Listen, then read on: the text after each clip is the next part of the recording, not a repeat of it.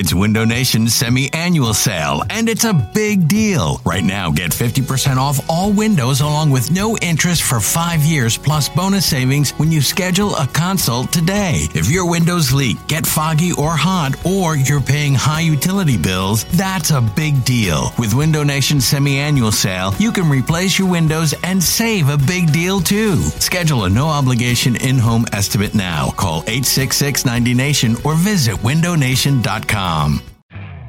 You could spend the weekend doing the same old whatever, or you could conquer the weekend in the all-new Hyundai Santa Fe. Visit HyundaiUSA.com for more details. Hyundai, there's joy in every journey.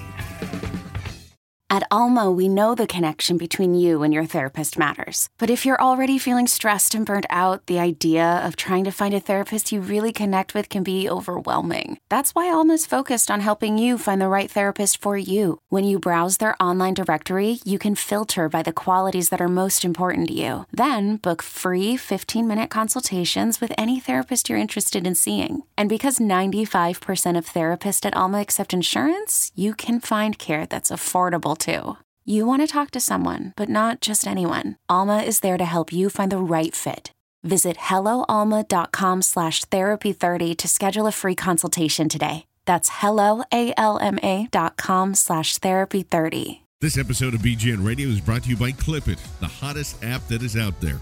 Watch TV, make clips, and share. For more information, check them out at clipit.tv or check them on Twitter at clipit.tv. You're listening to BGN Radio. Falcons are playing well offensively because they're not a one-trick pony. Talk about Matt Ryan, we talk about Julio Jones, but they've won like 3 games this year that Julio Jones really didn't have a big impact on. They still were able to win the game.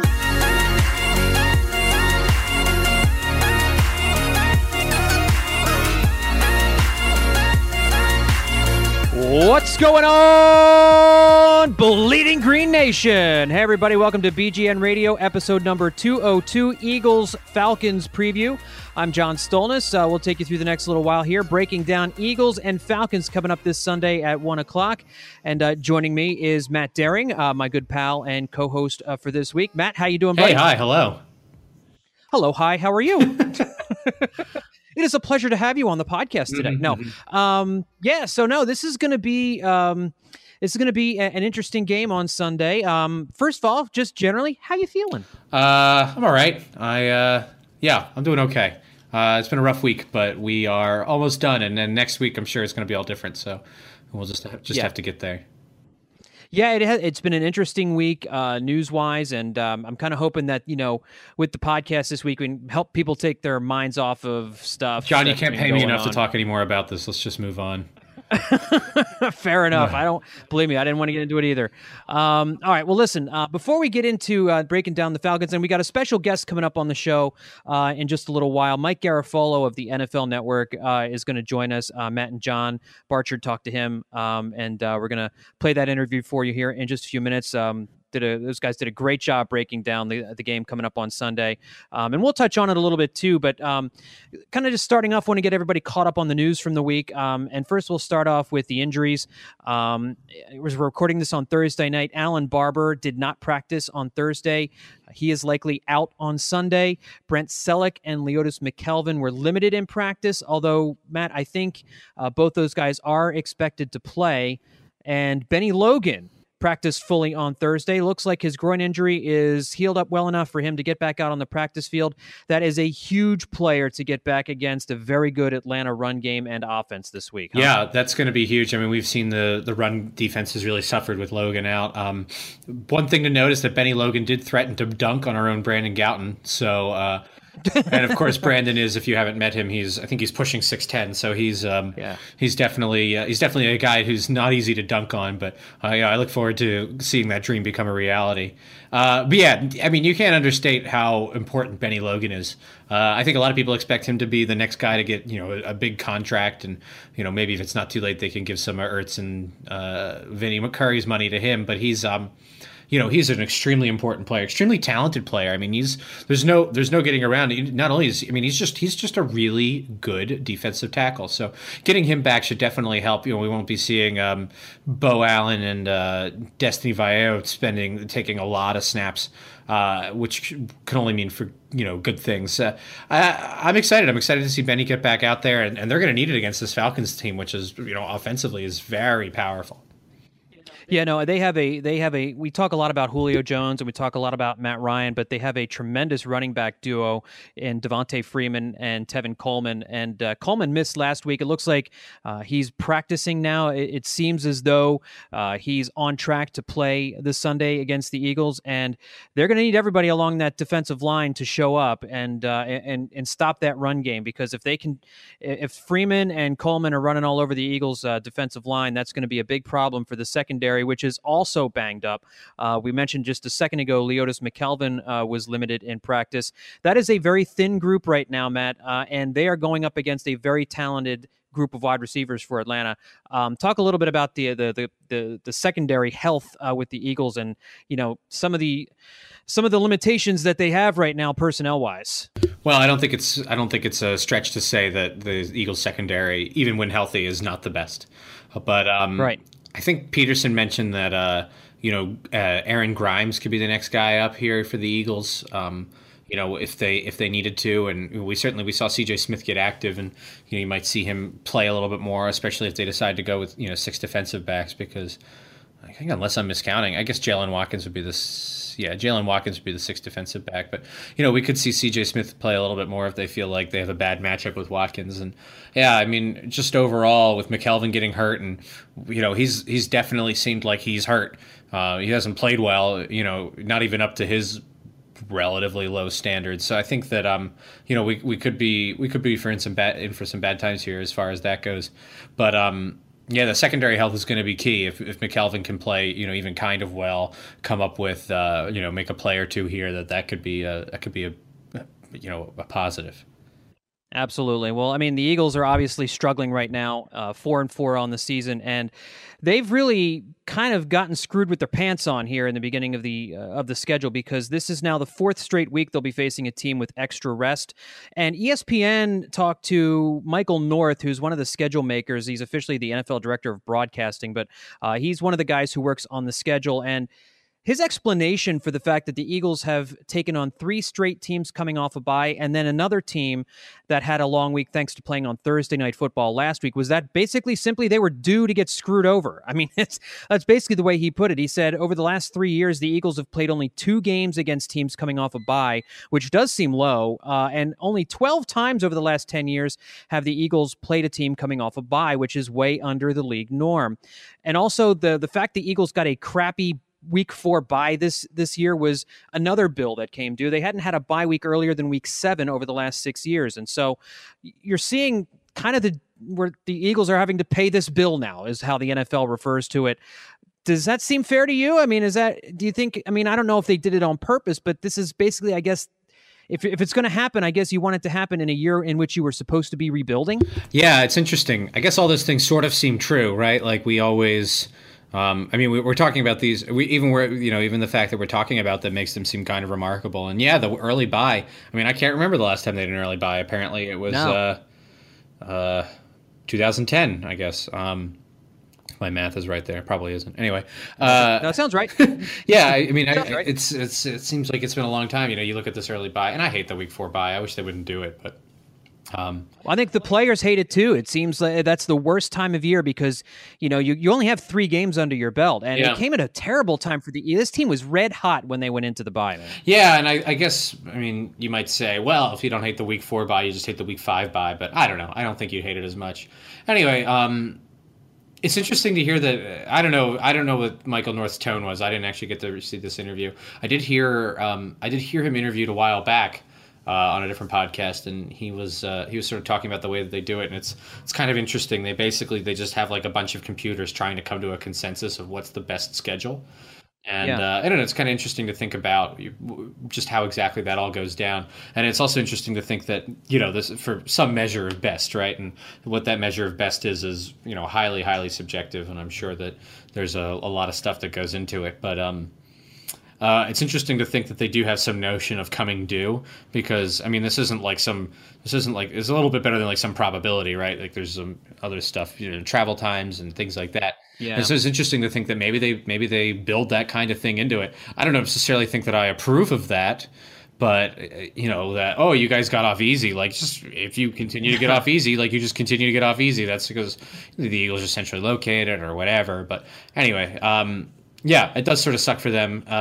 It's interesting. It's interesting to see. I mean, it's interesting to see these stats laid bare, because every year we're always making a big deal about something. It's interesting to see that this one it does seem genuinely odd. I was surprised to hear him say this, and it was actually it was a print piece. He didn't do an on-camera interview as far as I could tell, so there's no way to judge tone. And it really didn't say in the piece whether or not it was intentional, whether they looked at it and said, the Eagles have really gotten off easy the last decade or so as far as playing teams off a bye, and this computer model happened to spit this one out, and they thought, well, the Eagles have gotten it off. I mean, I don't know how you can have that kind of information at your fingertips. That way, no, but I guess they did, and they knew enough about the Eagles' schedule history that when the computers churned this one out, they went with it and had a rationale for because it. They which I was certainly monkey with it. It's not hard to just be like, let's put these guys here and these guys here, done. Right. And right. To your other point, I think that if you're a professional schedule maker, you probably spend a lot of time thinking about schedules. You're probably dreaming in schedules. You're dreaming in Excel spreadsheets. How'd you like to be married to that guy? Anyway. You wake up shouting another spreadsheet's name. It's just gotta be awful. Cell 7. I'm sorry, honey. I'm sorry.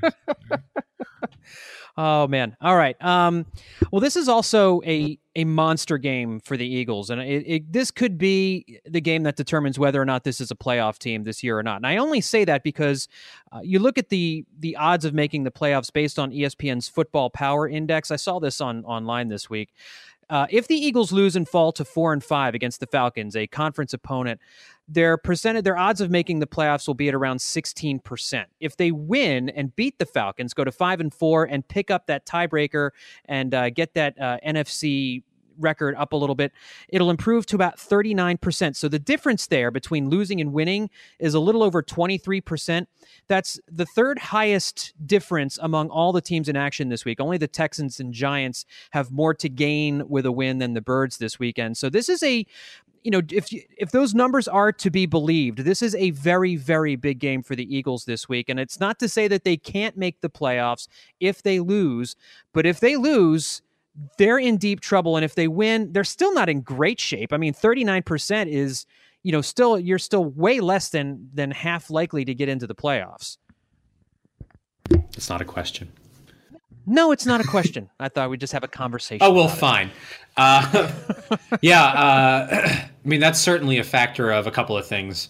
Not the least of which is the Cowboys are playing really good, and they hold a 1-0 record against the Eagles. So if the Eagles were to tie that up, and of course they try to take this into account, but it's impossible to. But that's the key, right? Is just being able to at least tie the series against the Cowboys, and if the Cowboys have a bad showing here against the Steelers, and fingers crossed, that could be the sort of thing where they. They could take a big jump in the rankings pretty quickly.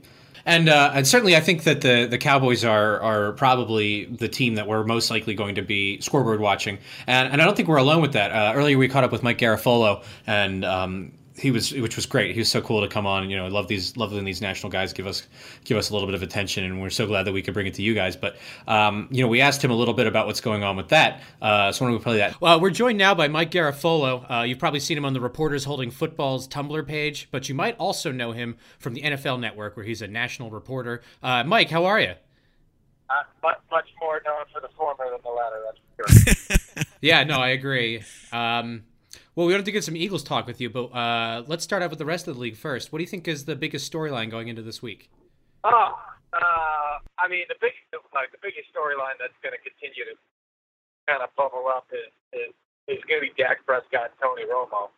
And now that Romo is officially back and practicing, it's kind of obvious what's happening here. And you saw the evolution of Jerry Jones saying that this is Tony's team, all the way to saying, well, it's going to be a tough decision, and then you want to ride the hot hand. And so this is really going to define what happens with the Cowboys, because a lot easier when Romo's hurt and everybody understands he's hurt. Now that he's healthy, how does Prescott handle that? And how does Romo handle that? Because how he handles that can determine his future in the NFL and what his next team would expect from him if they bring him in to compete or be the guy somewhere. Well, I'm sure a lot of us as Eagles fans too, kind of maybe might appreciate that controversy that's going on through there, and and again, we're into Week 10 now, and Cowboys are in the forefront. I think we're starting to get a little clearer picture of the NFC. Falcons are in town against the Eagles here. Are those two teams the best in the NFC in your opinion, or is somebody like the Seahawks still kind of sneak in there? Who's the best in the NFC for you right now, Mike? Yeah, I mean, Seattle. The only thing that stopped me. Seattle is that offensive line, and they certainly believe in some of these younger guys. And I'm surprised actually that Reese Odiambo, who's one of their rookie draft picks, has more playing time there. But they feel like that line is going to come together, and it's no secret that they've made sacrifices.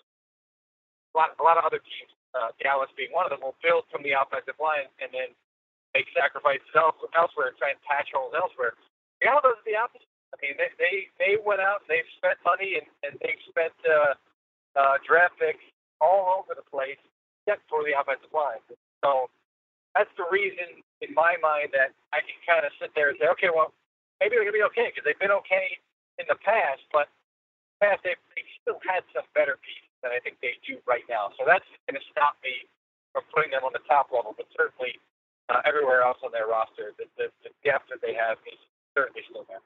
So as far as this matchup between the Falcons and the Eagles, what do you think the Eagles have planned to try to slow down Julio Jones? And do you think the Eagles have a chance to do that? Or and if so, do you think Mohamed Sanu is then going to become a factor? And listen, I thought I wasn't so sure about the Sanu signing from a financial standpoint. I thought that they probably gave him a little more than I would have. But they needed a reliable guy. They needed a guy opposite Julio that people had to at least pay attention to. So that's going to be sure a factor. I just, to me, this Eagles team defense is all about not just getting pressure on the quarterback, but getting pressure up in a guy's face.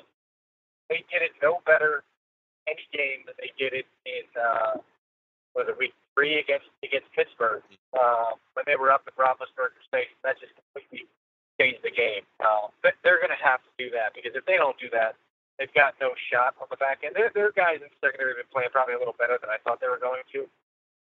And Malcolm Jenkins still is a reliable guy. And I like Rodney McLeod a lot. I honestly, that was another signing that I thought was probably a little bit more than should have been. But he's done a nice job for them as well. So to me, unless you get guys up in Ryan's face this week, it's going to be an issue for the Eagles to cover the back end. Yeah, the revolving door of cornerbacks are probably not going to be able to take care of business there. I fully agree. And there's been a ton of other different theories with this Eagles team. I've tried to come up with this is a defensive team. It's an offensive team that struggles, and now I think there's we're kind of building this narrative where it's just like, oh, they're a home team, they're not a road team. Do you buy into any of that at all, or is this just a team with a lot of missing parts and they play how their record says? Yeah, I do think they've played better at home. I think they are more comfortable at home. Sometimes it's a misnomer to say, oh, a team plays better at home, or you can have a team that'll just pop up and have a performance on the road out of the blue. This team's not doing it. I just feel like right now they're comfortable, and certainly the quarterback looks a lot more comfortable at home than he does on the road. So I believe that's the case, and it could be a lot of cadence type stuff, or maybe being able to hear. And he's a lot more comfortable if he's at the line and he's making adjustments where it's a lot quieter in the building than it would be on the road. That certainly, I could buy into that. But I still think he's going to be able to advance in that as his career goes along. And I still don't have any doubts that they got themselves the right guy here.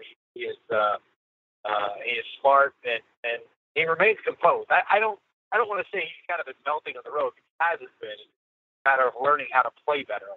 Yeah, people are calling him a young Mike Garafolo with how composed he is. Mike, you have your finger on the pulse of the league. What are people saying about the Doug and Wentz combo going forward? I think a lot of Eagles fans a lot of them are kind of mad at Doug, but we're very invested in these guys doing well in long term. What do you think? Where do you think they stand with that?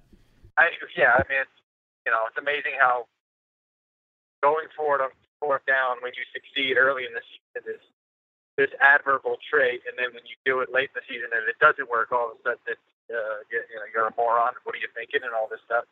I've got my theories on that, but I think that was a big thing. Anything that boils down to something that a fan at home can sit there and go, well, I could have made a better decision than that, leads to second guessing in some of these feelings of this guy doesn't know what he's doing. Versus if you're talking about complex passing schemes and all this type of stuff, it's a lot harder to second guessing. So I believe that that's a lot of what all of a sudden leading to lots of fans questioning Doug Peterson.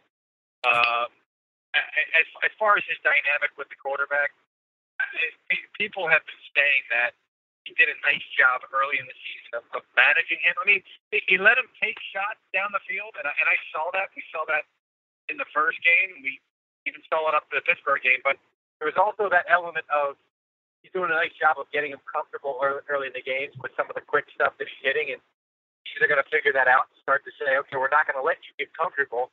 We're going to squat on some of the shorter stuff and try and disrupt that early on so that he never gets into a rhythm. So I think that a lot of people have now realized that teams are picking up on that. Now, what are you going to do to counter that? Are you going to come out early in the game? Are you going to start taking some shots because, okay, squat on that stuff, but we're going to let this guy fire out the gate? I think they have to. I think they're going to. And I think that when I talk to people who study this film closely, that's some of the stuff that they're talking about. Yeah, it's amazing that the recipe is an undrafted rookie that probably just came off the bench last week and showed that he can go deep, and that's probably their only kind of choice to keep on continuing that and keeping defenses guessing at this point. And Matt had mentioned you got your pulse in the league. You got your pulse in some pretty nice suits, I might add, when you're on the television. How do you determine what goes where, and do you pick a certain suit for game day, for press conferences? Like what's the theory behind that? Well, my wife is my wardrobe consultant. There's no sun. If you look at what I do during the week, because she's at work and I don't have a whole lot of time, I would second guess some of my choices during the week. I got somebody got on me the other day about my tie, and I said, yeah, you know what, that was a bad call. Gotta be better. Gotta make better decisions. But on the weekend, nothing goes on the air without the wife's approval. I mean, we've got more eyeballs on us on Sunday.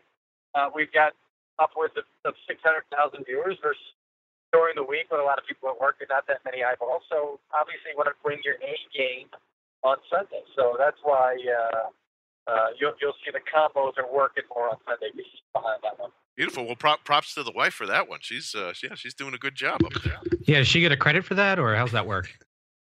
She just gets credit. I'll never take credit for what she's doing publicly. That's the bottom line. Oh, okay. Well, so a couple years ago, I got to meet my favorite rapper, Ian Rappaport, at the Eagles training camp, and I got a picture of him holding up a sign that says "Wow RT." And I was talking to him a little bit, and he said that you guys like to talk about our, the sort of the stupid nonsense we get up to on social media. So, on behalf of all of us, you're welcome. But I also wanted to know is that true, and do you have any highlights? Well, we talk about a lot of things. When you say nonsense on social media, you're talking about people that we kind of interact with?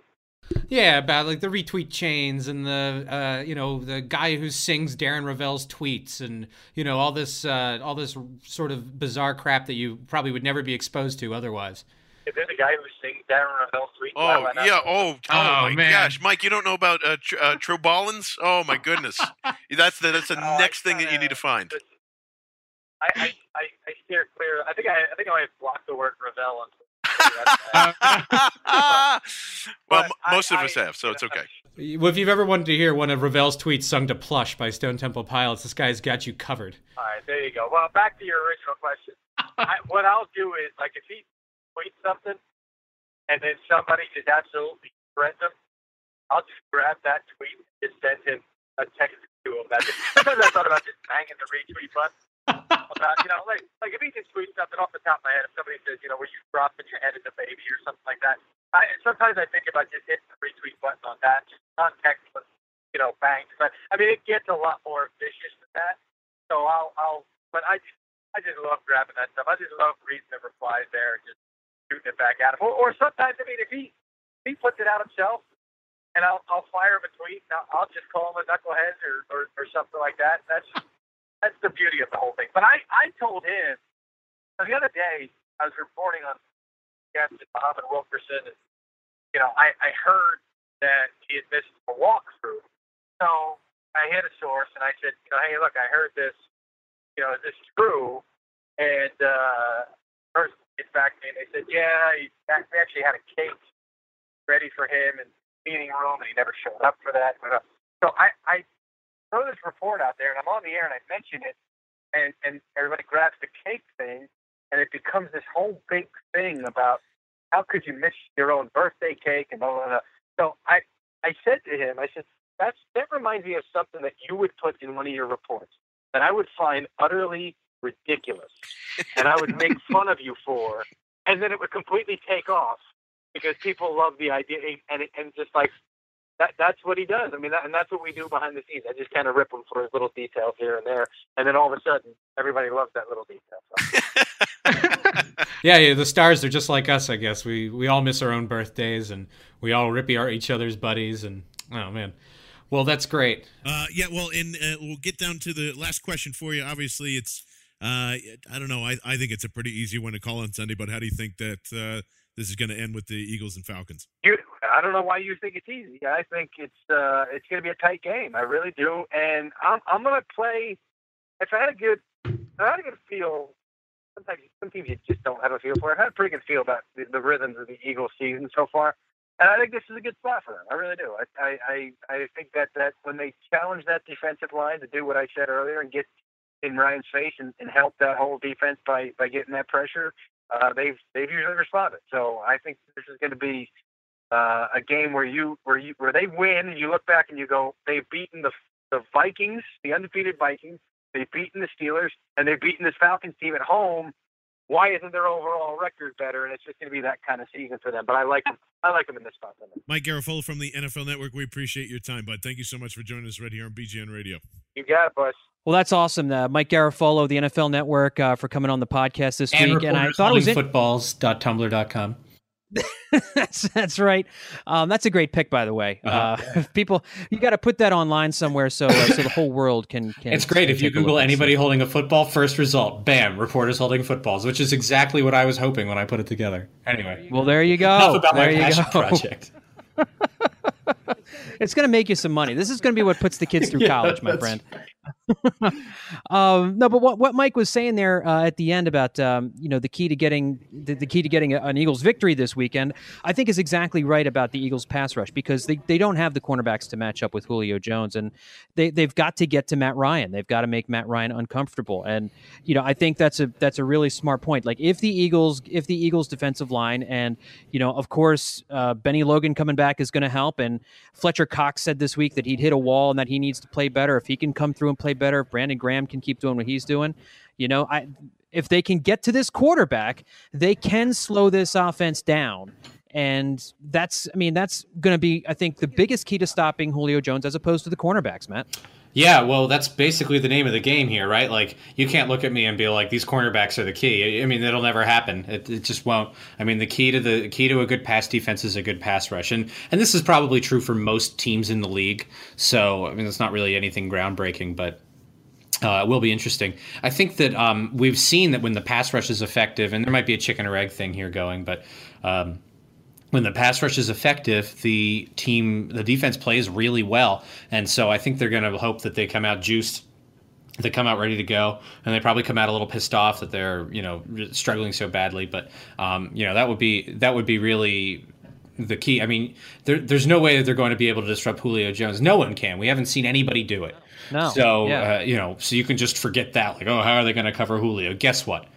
But the key to it will be disrupting Matt Ryan, and that's something I think the Eagles are built pretty well to do. This just occurred to me. I mean, nobody can cover Julio Jones, right? Julio Jones goes off on just about everyone. So this is a case where the fact that the Eagles can't control the opposing team's wide receiver is not that big a disadvantage over any other team. I mean, Julio Jones lights everyone up. And the Eagles will just be another one of those teams. Like every other team, the Eagles are going to have to find a way to beat the Falcons with Julio Jones lighting them up. So, I mean, in a lot of cases, if you have a good secondary, you can shut down a good wide receiver. But Julio Jones takes care of everybody. So the Eagles are kind of, this secondary, the Eagles are kind of, am I crazy? Do you see what I'm getting at here? Like, maybe it's not as big a disadvantage as we think. Yeah, because, I mean, they've got to plan for something else. I mean, if you go into this plan, and I'm not saying Jim Schwartz is doing this. I have no idea what Jim Schwartz is thinking. I never do. But if he's going into this being like, all right, it's all gonna start in the back. Like, yeah, you've already lost because it just can't. You just can't hope to beat this team. With your defensive backfield. I mean, I don't think anybody who could you possibly say, like, who's the best secondary? Is it the Seahawks? I don't know. Is it even then, like, Denver? Yeah, Denver. Like, these are teams that Julio Jones could handle. I mean, he did handle the Seahawks. I don't think they ended up winning, but he handled them. So, this is the sort of thing where it's got to all start up front, and you just have to make it happen. And I'm sure that come Sunday, we'll all be getting really mad about everything all the time, as is, I guess, our thing. But we're going to be hearing about Jalen Mills or whatever. But look, every time you see a cornerback with Julio Jones, just remember it's Julio Jones. You should probably be mad at Connor Barwin, or you should probably be mad at Fletcher Cox. You should probably be mad. Like, these are the guys. It was their job to win this game. Yeah, no, that's a fair point. Well, we've focused a lot on the Atlanta offense, and for obvious reasons. They probably have the best offense in football right now. But what they do not have is a very good defense, Matt, and that doesn't get talked about a whole lot. They are 26th in points allowed this year. They're allowing an average of 28.8 points per game. That's 28th over. Again, like I said, 26th overall, and the 26th in points allowed total, 28th in points per game, and they are really terrible on third down. 45% conversion rate allowed this year. Now, of course, the Eagles have not been good on third down, especially third and long since the bye week. And so something's got to give here. But the Eagles, this is an offense like we talked about with Minnesota. This is an offense that the Eagles can do some damage on if they can protect Carson Wentz. And frankly, if the running game can get going a little bit. Yeah, and it hasn't really. So good luck to it. Well, I think they got to pick a running back here. I mean, they're using Darren Sproles way more than they should be. They clearly don't trust Ryan Matthews anymore right now. And Wendell Smallwood, he'll usually rip off at least one good run a game, and then you don't see him again. I'm wondering what the Eagles, Frank Reich and what Doug Peterson are thinking in regards to how they're using their running backs. It's funny that we talk about Darren Sproles like he's our backup plan. I wonder if Doug sees it that way. He certainly doesn't talk about him that way. I think he does when you ask him a question like, why Sproles? But why? Like, her?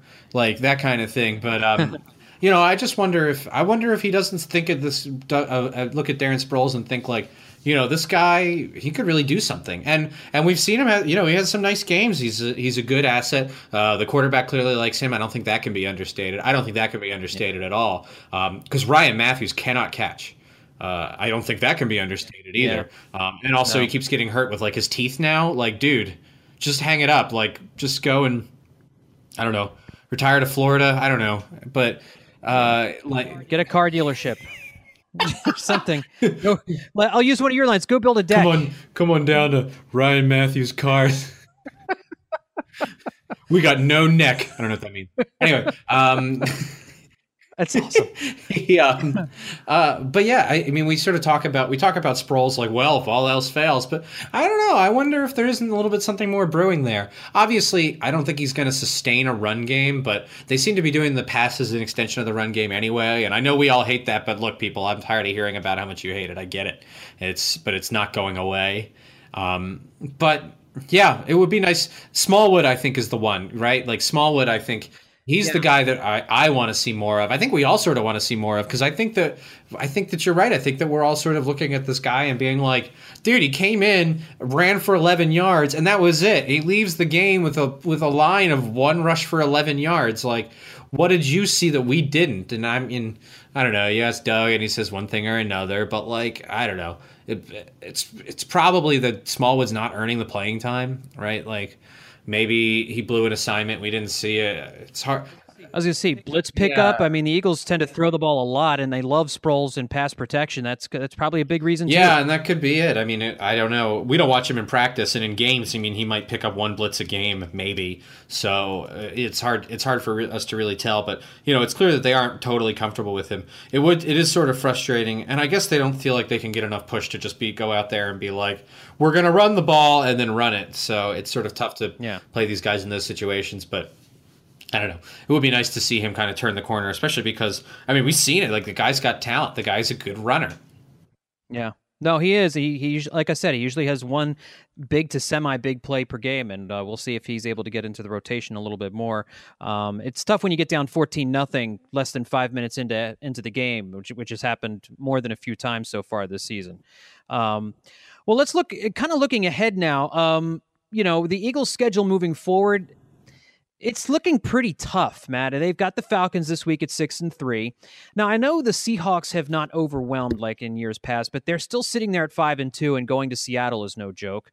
Then they're home against the Packers, which again is not having a typical Packer season, a typical Aaron Rodgers type season. They're 4-4, but you never know when good Aaron Rodgers is going to show up.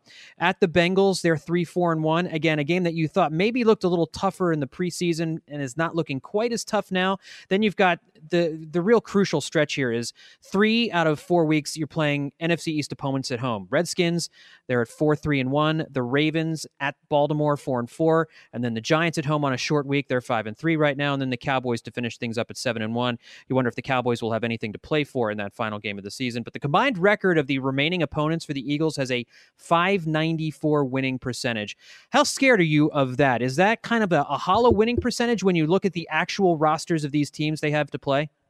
Yeah, I'd say a little bit. I think that the Seahawks are clearly a very flawed team. We touched on this with Mike Garafolo. I don't want to get too much more into it, but the Seahawks, they've really got a problem there up front, and that could be a good opportunity for the Eagles to do a little bit of something. Especially with Russell Wilson playing just sort of okay.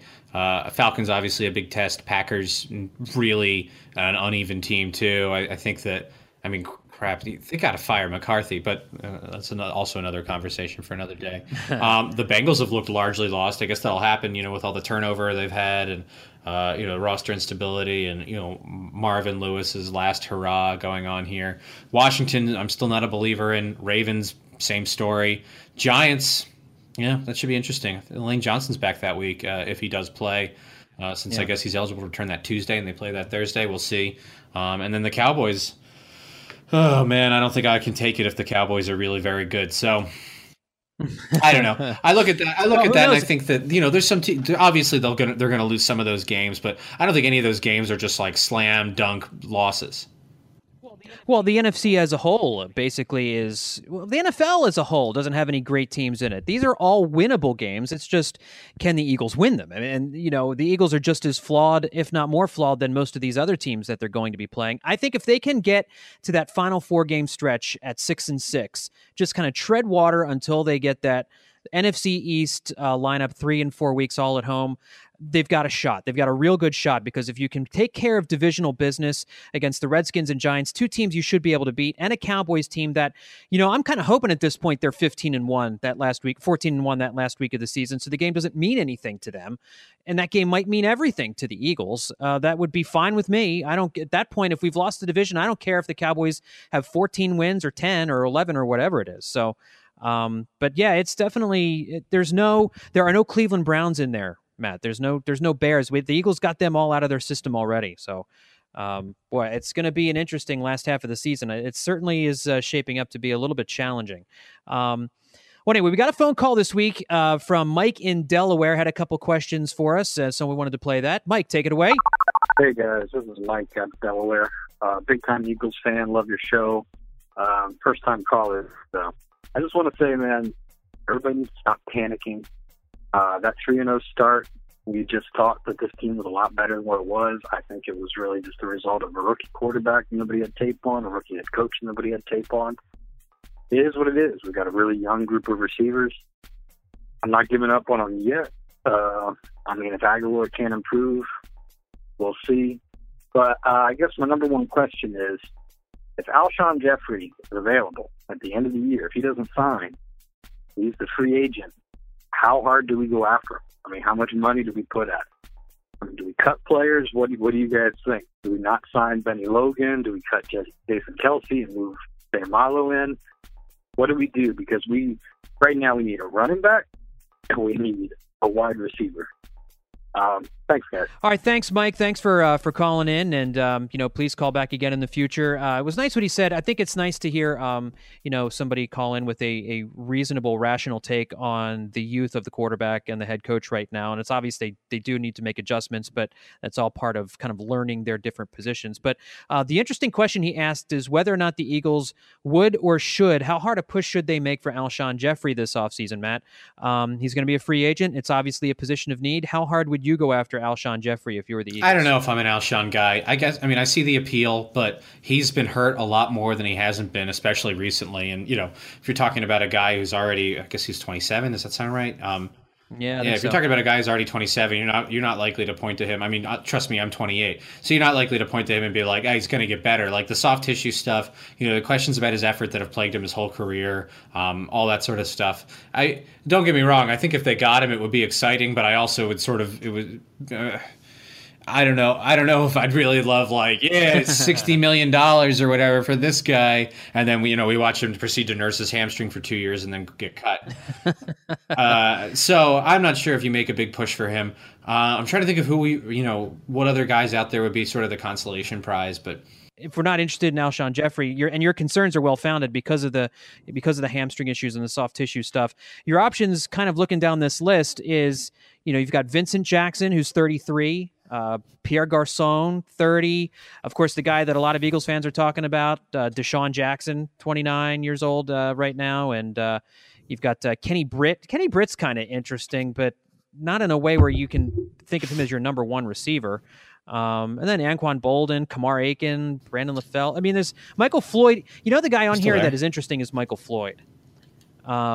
He has these flashes where he's really very good. He's a good deep threat. He's a field stretcher, but he hasn't put it all together just yet. I guess it would depend on how much he'd be asking for. But what do you think of that list? Yeah, a couple of names that you didn't mention: Ted Ginn, Kendall Wright, Andre Holmes, Cordero Patterson. Boy, I'm just looking at this list. I'm getting annoyed already.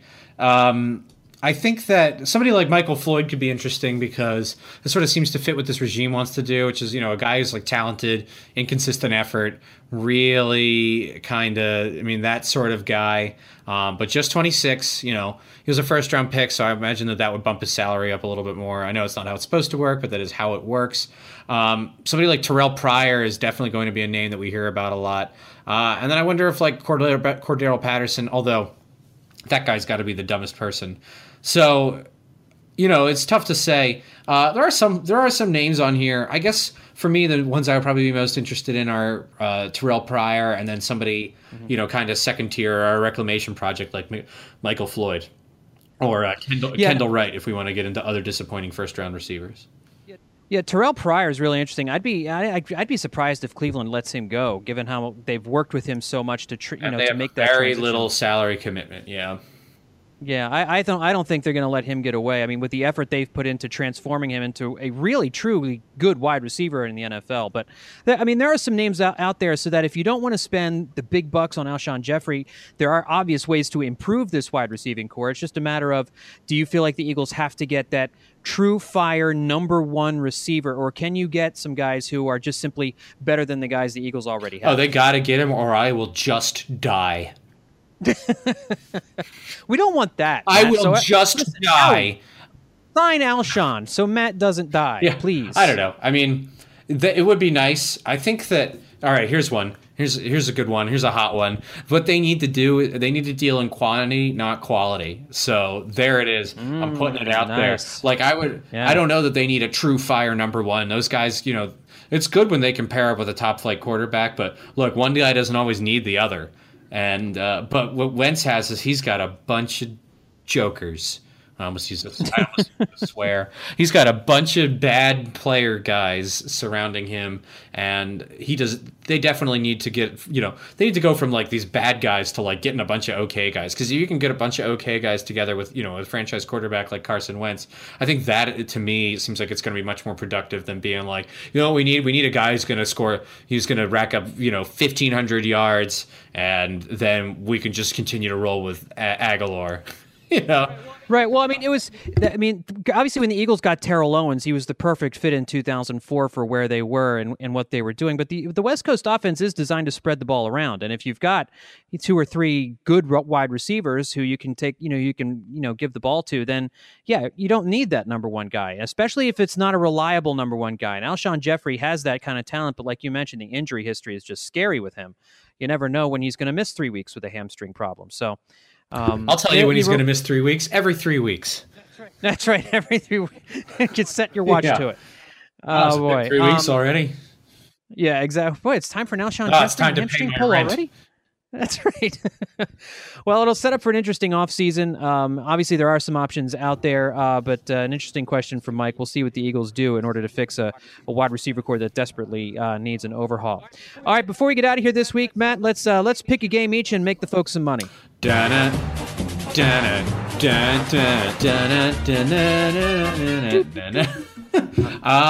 Okay.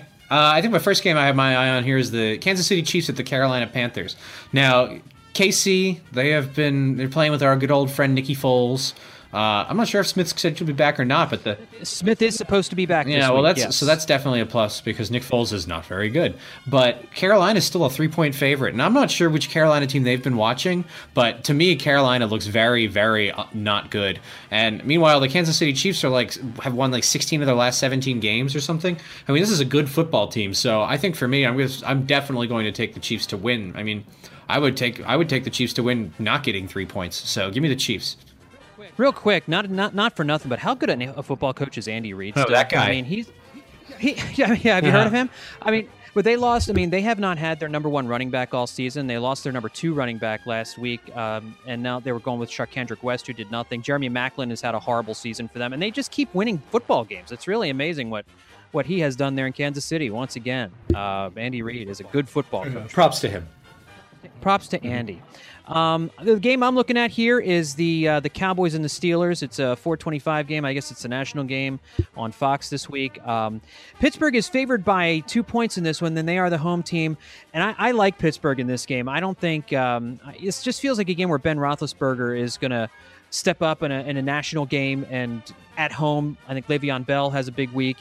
Antonio Brown. I just think the stars of Pittsburgh are gonna do some damage against Dallas's defense, which has played relatively well this year. But I think this is a spot where maybe Dak Prescott struggles for the first time this year, and I like Pittsburgh favored by 2. That means it's a field goal game. If Pittsburgh kicks a field goal, they cover, and I'll take the Steelers to win a close game. But I think the Steelers pull it out by something like 3 or 4 points this week. All right, so Matt, any final thoughts for this week, buddy? I've seen a lot of people talking about draft stuff already. Even Jimmy Kempski, who I love. I text him all the time. We're best friends. But Besties. Yeah, man, I mean, I get the whole grocery list thing, but when you're talking about off-season needs, come on, we're not there yet, are we? Are we already ready to be done with this whole thing? And I guess maybe your answer is yes. That's fine. Whatever. Please don't tell me about it. But I just want to keep enjoying the Eagles a little bit more. This is as sort of up and down as it's been. Let's not get ahead of ourselves. Absolutely. I totally agree with that. And, I think what we're dealing with now is again, I keep coming back. My final thought is the importance of this football game. And, it's really hard to decide. In my brain, I'm having a hard time figuring out, if I really think this team can make the playoffs or whether I just need to commit in my head that this is a rebuilding year and no matter what happens, that this team, because I keep thinking to myself, man, they're a couple plays away from being 7-1 right now as opposed to 4-4. That's a stupid way to go about thinking about the season because your record is what you say you are. But right now, the Eagles, they are it's a weak NFL, it's a weak NFC. They still have a shot at the playoffs. And like you, I'm not ready to talk about the draft and off-season needs and all that nonsense just yet either. So, all right, Matt, it's been fun again, pal.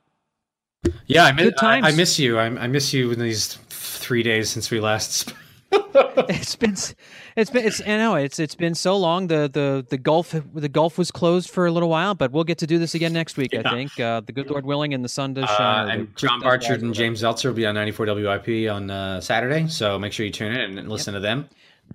And by the way, Clip It is the hottest app that is out there, Matt. You can get 30-second HD clips on your phone and send them out on the web via Twitter, via Facebook. I'll put them on your blog post, and they now have Comcast Sportsnet on Clip It, and you can pull down stuff from Eagles post-game show, get any interviews. Did you see anybody say anything interesting? Somebody says something dopey, you can put it right up on Twitter and get it out there for everybody, and catch Flyers and Sixers action on Clip It, and send it out to the people. It is the hottest app that is out there. Wanted to make sure we gave Clip It some props today before we get out of here as well. All right, Matt, my thanks to you. Enjoy the game, everybody. Eagles, Falcons. I'm John Stolnis. We'll talk to you all next time right here on BGN Radio through BleedingGreenNation.com and BGNRadio.com.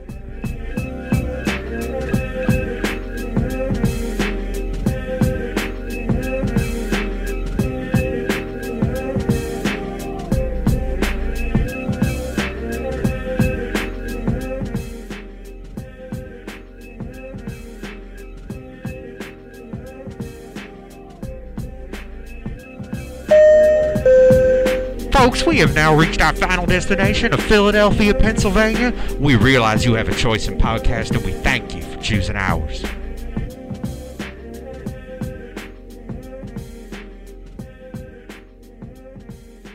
All right. Cool. That worked. Cool. Kind of a clunky finish there, but what are you going to do? On my part. I never know how to end the show. Oh, yeah. Endings are the worst. They're just the worst thing. You should read the papers I write. Well, usually with a paper, you can just kind of, at least in my kind of writing, what you can do is just restate your opening paragraph. Yeah, it's just rough because it's like mostly what you want to do is be like, all right, just talk about the results, but anyway, here they are again. And bye, everybody. And then the worst is the future work where you're like, here's all the things that are wrong with this. By the time you're done with it, you're just like...